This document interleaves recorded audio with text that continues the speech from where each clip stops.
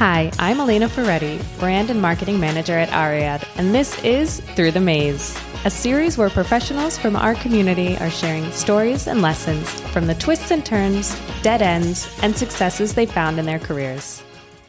Today we're talking with Sasha Kokowski, UX expert and currently a UX researcher at BNP Paribas Fortis. In addition, Sasha is an associate consultant with Ariad, where he leads our UX community. Thanks so much for joining us, Sasha. You're welcome. Now, Sasha, you have quite some experience as a freelancer. Is that correct? Yeah, that's true. I'm doing freelancing for 20 years now. Wow. And why has this been such a good fit for you, the choice to be a freelancer rather than an in-house employee? One important element is that I value freedom. Freedom in many ways. When you're a freelancer, you get to choose your client, your employer. That's one thing. You also get to choose the condition, what you do in the job, how you do it. If you're good, you can also negotiate the rates that you will have. So that's one part. You can choose the method you will use. So if you're good at a method, if you want to try one method, you can always do that, propose that to your client. The idea is to achieve a goal. So normally the method you will use is not important. And last element is I really value the fact that I can choose my schedule. So the flexibility of being a freelancer, that's something very important. I can work in the morning, I can work in the evening, I can work weekends if I decide that's important for the project. Interesting that the schedule and the flexibility is the most important for you. How is this reflected in your life? It reflects a lot. The flexibility really is important in my day-to-day organization. That will impact how I organize with my wife, with my children. My goal is to spend the most possible quality time with them. And that's for one main reason. I realize that time flies and you never get it back. So you can make a lot of money, a lot of interesting project, but you'll never be able to catch up with the time you lost or you will lose. Sasha, how do you tend to organize yourself in order to have boundaries with work and personal life? Yeah, what I do is try to be as efficient as I can on a project. So my way of organizing myself is rather pragmatic, trying to be as lean as possible, as efficient as possible. For example, if something takes less than 5 minutes, I do it right away. It means that I can do a lot of simple stuff in one day. So when I'm done with them, I can get to spend quality time with my family, for example. Another way I organize also is that I will start with the end of the project in my mind, meaning that I know the goal I want to achieve, and then I will use a retro planning to make sure that every steps will unravel the right way in the course of the project. Are there any tools that you like to use for this? I'm really a big fan of visual planning tools, like Trello, for example.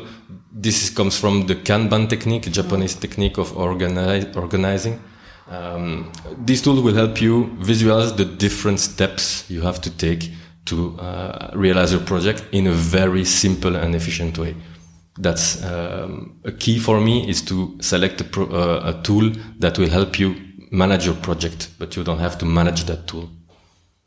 Spoken like a real UX researcher. Yeah, indeed. We try to pinpoint what's efficient, what's not efficient in a project. So we try to apply our own medicine, Totally. So an average day. Maybe you don't have the same schedule every single day, but do you have an approach to what a typical workday might look like? Indeed, you said it. So our days are quite different. As UX researcher, we get to plan, we get to interview, we get to write reports. But one element that I will try to do every day is to do these three elements in one day. One element would be an important element for my project. What should I do? What should be done for my project to advance? So that's an important element.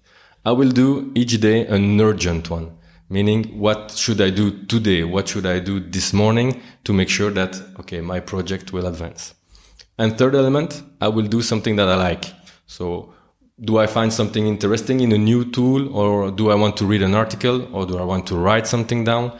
This is something make me enjoying my project. So I will try to do that also every day. I love the advice to include something that you love every day in your work. It's a really good reminder. And I know you well. I know you're very passionate about what you do too. I'm curious how you got your start. Yeah, indeed. Passion really drives me when I get to speak about work. So I have an example in mind. So when I started my career, I was working in a small IT company. I was doing a very interesting project. And at one point, I really wanted to do what was really my passion. I mean, it was UX. At that time, UX was not existing, so it was ergonomy or usability. And yes, we talk 20 years back. So I proposed the company to create a department with UX advice, with a UX consultancy. And at that time, the manager told me, no, we won't do that. I don't believe in that element. So ergonomy, usability, I don't see. It's just a trend. I don't see it happening.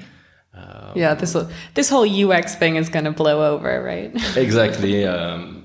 So I told him, okay, then no problem. I had my idea in mind. That was my dream, to create my company. I wanted to start with a department, but hey, I said, okay, if you don't want to do that, I'll do that.